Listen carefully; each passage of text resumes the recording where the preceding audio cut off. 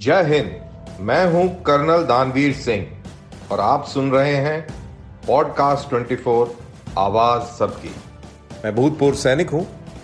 मैं इन्फेंट्री 9 सिखलाई का एक सिपाही हूं और मेरी बहुत सालों की नौकरी कश्मीर घाटी की है। कश्मीर के अंदर मैंने कई सारे एनकाउंटर करे हैं, काफ़ी लड़ाई लड़ी है, आतंकवादियों के साथ भी और लाइन ऑफ कंट्रोल पर पाकिस्तानियों के साथ भी। अपनी वीरता के लिए मुझे सरकार ने सेना मेडल से भी नवाजा है। तो आज मैं एक एनकाउंटर की स्टोरी आपके सामने रखने जा रहा हूँ। बात दरअसल काफ़ी पुरानी है, लेकिन मुझे ये बात कल की सी लगती है। दरअसल सन 2000 जनवरी फरवरी का ये समय था। बर्फ़ पड़ी हुई थी, मौसम काफ़ी ठंडा था। कारगिल की लड़ाई ख़त्म हुए 6 महीने के करीब हो गए थे, लेकिन आतंकवादियों की तलाश और घुसपैठियों की तलाश निरंतर चलती रहती थी। यादें अभी ताज़ा थीं और वो ज़माना था जब ये कहा जाता था कि कश्मीर के अंदर तकरीबन 4 से 5 हज़ार आतंकवादी हैं। इसको अगर हम कॉन्टेक्स्ट में देखें तो आजकल कश्मीर घाटी के अंदर 100 से 150 तक आतंकवादी हैं और इसमें 10% के करीब पाकिस्तानी हैं। लेकिन वो ज़माना था जब अक्सरियत पाकिस्तानी आतंकवादियों की हुआ करती थी। बहुत सारे नाम काफ़ी मशहूर थे और पाकिस्तानी आतंकवादी अपने नाम के आगे अबू लगाया करते थे। ये एक फ़ैशन था। उसका क्या कारण था ये तो मुझे याद नहीं, मालूम नहीं, ना कभी हमने कोशिश करी उसको जानने की। लेकिन उनके नाम ऐसे हुआ करते थे, अबू हमज़ा, अबू कासिम, अबू बहुत लगाया करते थे। तो बहरहाल मेरा इलाका जो दरबल का इलाका था, वहाँ पर मेरी कंपनी डिप्लॉयड थी और निरंतर हम एरिया डोमिनेशन पेट्रोल किया करते थे। हमारे एनकाउंटर्स हुआ करते थे। हमने कई सारे हाइड आउट भी तोड़े और ये एक बहुत ही नॉर्मल सी कार्रवाई और नॉर्मल सा माहौल हुआ करता था उन दिनों में। तकरीबन सभी इस तरीके के काम अंजाम दिया करते थे। हम भी उनमें से शामिल थे और हमारे जो कमांडिंग ऑफिसर थे वो फिज़िकली बहुत फिट थे, बहुत ही ऑपरेशनली ओरिएंटेड थे, सज्जन पुरुष थे, बहुत ईमानदार थे और कम बोलते थे और काम की बात करते थे, फालतू की बातें नहीं करते थे। बहुत ही शानदार इन्फेंट्री का सोल्जर था वो और मुझे वो बहुत पसंद थे। तो हुआ ये कि एक दिन शाम को फ़ोन आता है और कहा गया कि भाई अपनी कंपनी को तैयार रखें, कल सवेरे हमें एक इलाके के अंदर कॉर्डन लगाना है और इसके अंदर पूरी आरआर की पलटन लगेगी। पूरी 6 कंपनियां इसमें लगेंगी, आपकी कंपनी भी लगेगी, लेकिन आपकी जो क्विक रिएक्शन टीम है वो उस इलाके के अंदर सर्च करेगी और आपके साथ एक और मेजर आर.के. सिंह वो भी सर्च करेंगे और बाकी सारे लोग उस पूरे इलाके की घेराबंदी करके बैठ जाएंगे। हमने अपनी तैयारी शुरू कर दी और हमें समय मिला अपनी कंपनी से निकलने का रात के 2:30 बजे। 2:30 बजे हमने पैदल चलना शुरू किया। तकरीबन 4 बजे तक हम उस इलाके के अंदर पहुंचे। वो इलाका दरअसल, इसको आप ये मानिए कि घोड़े की नाल जैसा एक फीचर था। फीचर बोले तो पहाड़ था, यानी कि 3 तरफ से पहाड़ी दीवार और एक तरफ से खुला हुआ।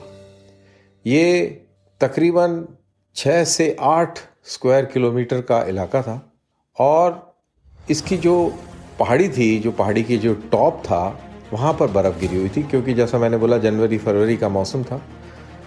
लेकिन अच्छी बात ये थी कि कुछ दिनों से लगातार धूप निकल रही थी, तो बर्फ़ सिर्फ ऊपरी इलाके में थी, बाकी नीचे कोई बर्फ़ नहीं थी, लेकिन ठंड बहुत थी। जैसा मैंने कहा कि हम 4 बजे के आसपास वहाँ पहुँचे। आरवी रॉन्डेवू, वहाँ पर हम सब के सब पहुँचे और वहाँ पर एक फ़ाइनल चेक हुआ, फाइनल एक हल्का सा ब्रीफ हुआ और उसके बाद सब अपने अपने इलाके के अंदर डिप्लॉयमेंट के लिए निकल गए। सवेरा तकरीबन 6 साढ़े 6 बजे के बीच में हुआ करता था और अगर धुंध हो, बादल हो तो थोड़ा सा और इसको आप डिले कर सकते हैं। बहरहाल जैसा मैंने बोला कि मौसम उन दिनों में बड़ा साफ़ था और सवेरा बिल्कुल 6 साढ़े 6 बजे हो गया, लेकिन हम उससे पहले अपने अपने पोजीशन में पहुंच चुके थे। हम से मेरा मतलब है मेरी पूरी पलटन के जो लोग थे वो घेराबंदी करके उस गांव के चारों तरफ बैठ चुके थे। अब बात करें उस गांव की। अगर आप कश्मीर में गए हो तो कश्मीर घाटी के अंदर गांव दूर से नज़र आते हैं। इकट्ठे एक समूह के अंदर बहुत सारे मकान दिखेंगे आपको, लंबे लंबे पॉपुलर के पेड़ दिखेंगे और दूर से पता लग जाएगा कि ये गांव है। लेकिन वैली फ्लोर से आप पहाड़ी की तरफ चलेंगे तो वहाँ पर गांव इस तरीके के नहीं मिलेंगे। वहाँ पर आपको गांव बिखरे हुए मिलेंगे, यानी कि घर दूर दूर मिलेंगे। कहीं इक्का दुक्का 2-3 घरों का समूह आपको मिल सकता है, लेकिन अमूमन घर अकेले अकेले और दूर दूर आपको मिलेंगे और गांव भी बहुत बड़े इलाके में फैला हुआ मिलेगा। तो ऐसा ही ये भी गांव था और काफ़ी बड़े इलाके में फैला हुआ था, लेकिन हम चारों तरफ से उसकी घेराबंदी करके बैठ चुके थे। फर्स्ट लाइट यानी कि सूरज की पहली किरण होते ही हमें आदेश था कि हम जो है मस्जिद से अनाउंसमेंट करेंगे और सारे लोगों को एक जगह पर इकट्ठा किया जाएगा। एक वहाँ पर एक छोटा सा मस्जिद के पास एक ग्राउंड था, वहाँ पर हमने सारे गांव वालों को इकट्ठा होने का संदेश दिया और मस्जिद की माइक से ही ऐलान कराकर सबको वहाँ पर बुलाया। सारे के सारे वहाँ पर पहुँच गए और फ़ौज थी।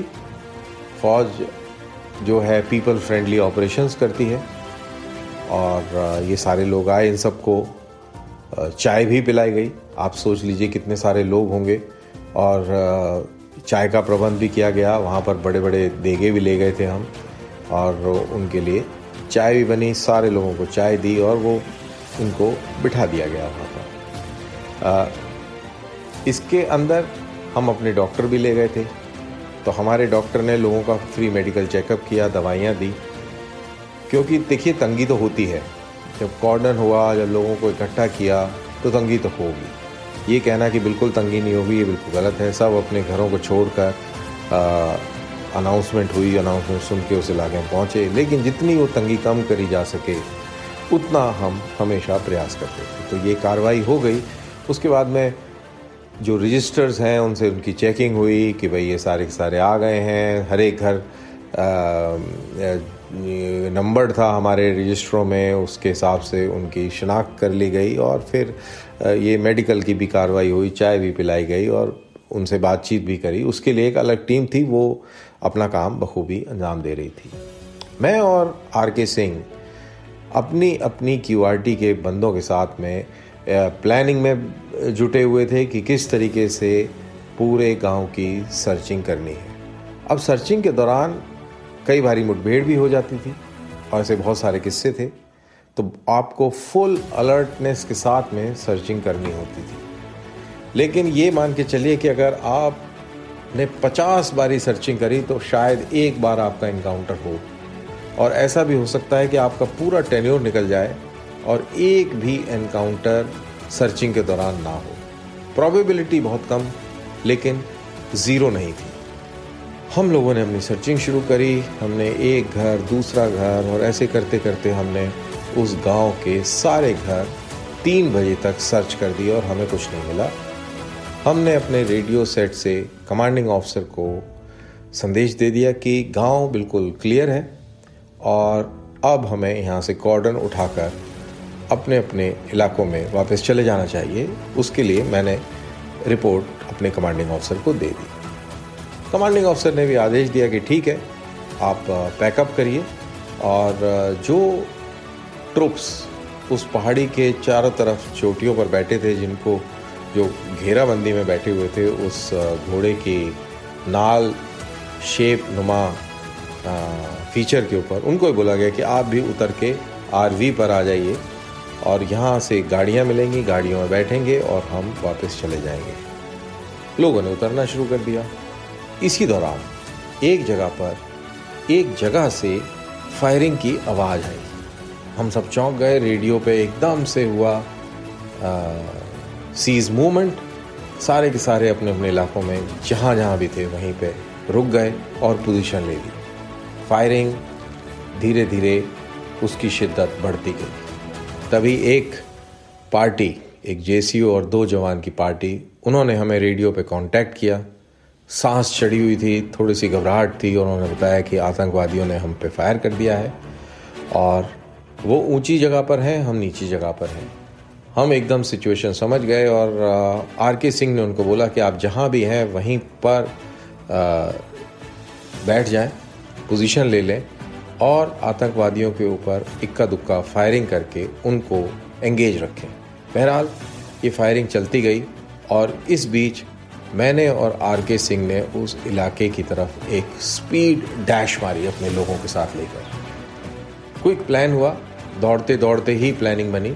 आर.के. सिंह जो थे दाएं से पहाड़ी के ऊपर से जाएंगे और जो हमें लग रहा था कि इस इलाके के अंदर आतंकवादी हैं, उस इलाके को ऊपर से नीचे की तरफ स्कैन करते हुए उतरेंगे। और मेरा ये काम था कि मैं नीचे से ऊपर की ओर जाऊंगा और जब ये कार्रवाई आर.के. सिंह ऊपर से करेंगे तो हो सकता है कि आतंकवादी भाग के नीचे की ओर आने का प्रयास करें और मैं उनको ट्रैप करके ख़त्म कर दूंगा। बहरहाल जैसे ही मैं नज़दीक में पहुंचा अपनी पार्टी को लेकर, हमारे ऊपर अंडर बैरल ग्रेनेड का हमला हुआ। 4 ग्रेनेड हमारे आजू बाजू फटे और जैसा आपने पिक्चरों में देखा होगा, धूल उड़ी, पत्थर उड़े और हम भी उड़ते हुए क्रॉलिंग पोजीशन में पहुंचे और हमने क्रॉलिंग शुरू कर दी। हम रुके नहीं क्योंकि हमें ये बिल्कुल क्लियर था कि आतंकवादी इस इलाके में हैं और उनके साथ कांटेक्ट करना बहुत ज़रूरी था। वो हमारा हो चुका था, हमारा कांटेक्ट हो चुका था और एक अनरिटन रूल कॉम्बैट के अंदर होता है कि जिसका कांटेक्ट हो जाता है वही सिचुएशन का कमांडर होता है। आर.के. सिंह मेरे से सीनियर थे लेकिन कांटेक्ट मेरा हो गया था, तो उस समय ऑपरेशनल कमांडर मैं था और मेरे डायरेक्शंस के अनुरूप बाकी सारी कार्रवाई चल रही थी। अब हमने भी फायरिंग शुरू कर दी। दुश्मन भी हमारे ऊपर फायर कर रहा था, आतंकवादी भी हम पे गोलियां चला रहे थे। हमारे सामने एक घर था और घर के दाहिने बाजू चट्टान और बाएं बाजू बहुत सारी झाड़ियां थी। हमारे अनुमान के हिसाब से उन झाड़ियों से ही फायरिंग हमारे ऊपर आ रही थी और जो एक जेसीओ 2 जवान फंसे हुए थे उनसे संपर्क साधने का प्रयास किया जा रहा था, लेकिन वो कोई जवाब दे नहीं रहे थे। तो समझ में नहीं आ रहा था कि क्या हुआ है। बड़ी सिचुएशन असमंजस वाली थी। फायरिंग चलती रही, हम भी धीरे धीरे एडवांस करते रहे। LMG सपोर्ट फायर देती रही और राइफल ग्रुप जिसकी अगुवाई मैं कर रहा था, हम भी क्रॉल करते हुए आगे बढ़ते गए। अब इसी बीच शाम हो जाती है। पहाड़ी इलाका, यहाँ पर सूरज भी जल्दी छुप जाता है और अंधेरा भी जल्दी हो जाता है। तकरीबन 5, 5:30 का समय रहा होगा। लाइट कम हो गई। अब हमें लगा कि ये आतंकवादी अब हमारे हाथ में ही आएंगे, ये बात निकल चुकी है। कमांडिंग ऑफिसर भी काफ़ी परेशान हो रहे थे, रेस्टलेस हो रहे थे और इसी दौरान जो हमारा ऑन वेपन एम्युनिशन था वो भी ख़त्म होने की कगार पर आ रहा था। आतंकवादी अपनी फायरिंग जारी रख रहे थे, लेकिन पिन पॉइंट एक्यूरेसी से हम ये नहीं कह पा रहे थे कि आतंकवादी कहाँ पर है। मोटा मोटी ये हमें समझ में आ रहा था कि इस इलाके के अंदर है, लेकिन एग्जैक्टली कहाँ है वो समझ नहीं आ रहा था। एक लास्ट डिच अटेम्प्ट के तौर पर मैंने अपने LMG ग्रुप को एक चट्टान के पीछे डिप्लॉय किया और उनको आदेश दिया कि इस इलाके के अंदर वो 2-2, 3-3 राउंड के बर्स्ट फायर करते रहें। मैं अपने राइफल ग्रुप को लेकर बाईं साइड से पहाड़ी के ऊपर चढ़ गया और वो जो झाड़ियों वाला इलाका था उसको मैंने बाएं से अप्रोच करना शुरू किया। एक पगडंडी पे हम चलते जा रहे थे। सबसे आगे मैं था, मेरे पीछे मेरा एक स्काउट और उसके पीछे मेरी क्यूआरटी का एक हवलदार, बहुत ही जाबाज हवलदार हरबंस सिंह, बहुत ही सदा हुआ, बहुत ही सुलझा हुआ और बहुत ही शानदार सिपाही। हम लोग जैसे ही इस पर का चक्कर काट कर और उस झाड़ी वाले इलाके की तरफ बढ़े, अचानक से मैं देखता हूं कि मेरे सामने तकरीबन 10 से 15 फुट की दूरी पर झाड़ियों में 2 आतंकवादी छुपे हुए हैं। उनको देख के एकदम इंस्टेंट रिएक्शन हुआ और मैंने अपने AK-47 का ट्रिगर दबा दिया। उसके अंदर शायद 4-5 गोलियां ही थीं, वो फायर एक साथ हो गई और ऐसा ही आतंकवादियों ने भी कहा। आतंकवादियों की तरफ से भी 2-4 गोलियां फायर हुई, हमारे कानों के आसपास से वो गोलियां निकली और मैं जमीन पे गिर पड़ा था। साथ ही बाकी लोग भी जमीन में आड़ पकड़ चुके थे। कांटेक्ट हमारा बहुत क्लोज हो गया। आतंकवादी एग्जैक्टली कहां पर हैं वो अब हमें पता लग गया था। दरअसल हमने एक दूसरे की शक्ल देख ली थी और आंखों से आंखें मिला ली थी। मैंने क्रॉलिंग करना शुरू किया, लेकिन घबराहट ये शुरू हो गई कि मेरे पास एमिनिशन खत्म हो चुका था। ठंड थी, हाथ जमे हुए थे, मैगजीन बदली करना भी एक बहुत मुश्किल का काम था। लेकिन क्योंकि इतने नज़दीक थे, अब सिचुएशन बड़ी डामाडोल हो गई। इसी बीच मैंने हरबंस को आवाज़ लगाई कि ग्रेनेड दो। उसने ग्रेनेड का पिन निकाला और ग्रेनेड का पिन निकाल के हबड़ा दबड़ी में इस तरीके का क्योस था कि पिन निकालकर उसने मेरे को ग्रेनेड जब पकड़ाया क्या, उसने मेरी तरफ फेंका तो उसका लीवर उछल के निकल गया और ग्रेनेड के अंदर कार्रवाई शुरू हो गई। जब ग्रेनेड का फ्यूज बर्न होना शुरू होता है, जलना शुरू होता है, तो इस प्रकार की आवाज आती है। तो ये वाली आवाज शुरू हो गई और मैंने भी बिल्कुल एक स्प्लिट ऑफ द सेकेंड वो ग्रेनेड को पकड़ा और ग्रेनेड को उछालकर आतंकवादियों के ऊपर फेंक दिया। अगर ऐसा ना करते तो हम 4-5 लोग जो उधर क्रॉलिंग कर रहे थे, शायद हम अपने ही ग्रेनेड से मारे जाते। लेकिन वो ग्रेनेड टाइम रहते हमने फेंक दिया, ग्रेनेड फटा और इसी बीच मैंने अपनी मैगजीन भी बदली कर ली। उसके बाद में कुछ और गोलीबारी हुई और फिर अचानक से गोलीबारी थम गई। उधर RK सिंह ने भी घेरा लगा लिया था और उन्होंने भी एक RL का एक राउंड, रॉकेट लॉन्चर का एक राउंड फायर किया। इनफैक्ट उन्होंने जब रॉकेट लॉन्चर का राउंड फायर किया था तब ये आतंकवादी उस इलाके से निकलकर और हमारी तरफ को बढ़े। उनको ये मालूम नहीं था कि एक टोली जो है इस कच्चे पगडंडी से भी आ रही होगी। और वहीं पर हमारा एक फाइनल एनकाउंटर कांटेक्ट हुआ और जब ये फायरिंग थमी तो हमने देखा कि वो दोनों आतंकवादी ख़त्म हैं। एक आतंकवादी का आधा सिर उड़ा हुआ है और उसकी AK-47 के गैस चैम्बर में एक गोली फंसी हुई है।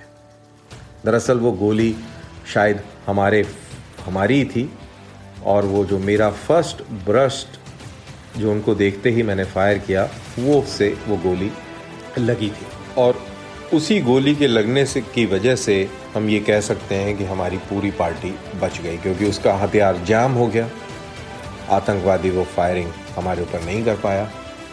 और जब हमने उनकी शक्लें देखी, उनकी डेड बॉडीज उठा के हम नीचे ले गए और वहाँ पर पुलिस वाले भी थे, उन्होंने शिनाख्त करी तो उसके अंदर एक लोकल आतंकवादी था, उसी गांव का लड़का था, और दूसरा पाकिस्तानी था, अबू कयूम था उसका नाम। और ये यहाँ पर काफ़ी समय से सक्रिय थे, आईडी के एक्सपर्ट थे और इस मुकाबले में वो मारे गए। तो ये मैंने आपको एक स्टोरी सुनाई, एक नॉर्मल स्टोरी जो कि राष्ट्रीय राइफल के कई लोगों ने इस तरीके के कारनामे, इस तरीके के एक्शन कई लड़े होंगे। उन दिनों में जब आतंकवादी बहुत सारे थे और बहुत सक्रिय थे, वो ज़माना था जब हम लोगों के पास में हथियारों की बात करें तो सिर्फ AK-47 थी और नाइट साइट्स भी उतनी नहीं थी, टेलीस्कोपिक साइट्स भी शायद मेरे ख्याल से AK-47 की कोई नहीं थी और बहुत ही बेसिक हथियार हुआ करते थे अगर आज के हिसाब से तुलना करें। बुलेट प्रूफ जैकेट बहुत भारी हुआ करते थे, 20-20 किलो का बुलेट प्रूफ जैकेट और हेलमेट ऑब्लिक पटका हुआ करता था और बड़ी जान लगती थी उनको पहनकर पहाड़ी चढ़ना, लेकिन वो पहनकर ही पहाड़ी चढ़ी जाती थी और उनके अंदर सॉलिड लोहे की प्लेटें हुआ करती थी, बहुत भारी हुआ करता था काम। और उसके अलावा फिर हमारे एमुनिशन हुआ करता था, राशन हुआ करता था और ये सब लेकर हम एरिया डोमिनेशन पेट्रोल पे जाया करते थे। सही मायने में बहुत ज़बरदस्त जान लगती थी, बहुत हिम्मत का काम था। सिर्फ चलना और एरिया को पेट्रोल करना, लड़ाई लड़ना अलग बात थी और हमने इस सब वजन के साथ लड़ाई भी लड़ी और 2 आतंकवादियों को भी ढेर किया। भारत सरकार ने मेरे को इस लड़ाई के चलते और 2 आतंकवादियों को ढेर करने के चलते सेना मेडल से भी नवाजा मेरे को और हरबंस को भी chief of army staff commendation मिला। तो ये थी हमारी दास्तान, हमारी सोल्जरी के दिन की यादें। उम्मीद है आपको ये पसंद आई होगी। फिर मुलाकात करेंगे किसी नई कहानी के साथ। इजाज़त दीजिए। जय हिंद। सुनते रहिए पॉडकास्ट 24 को, आवाज सबकी।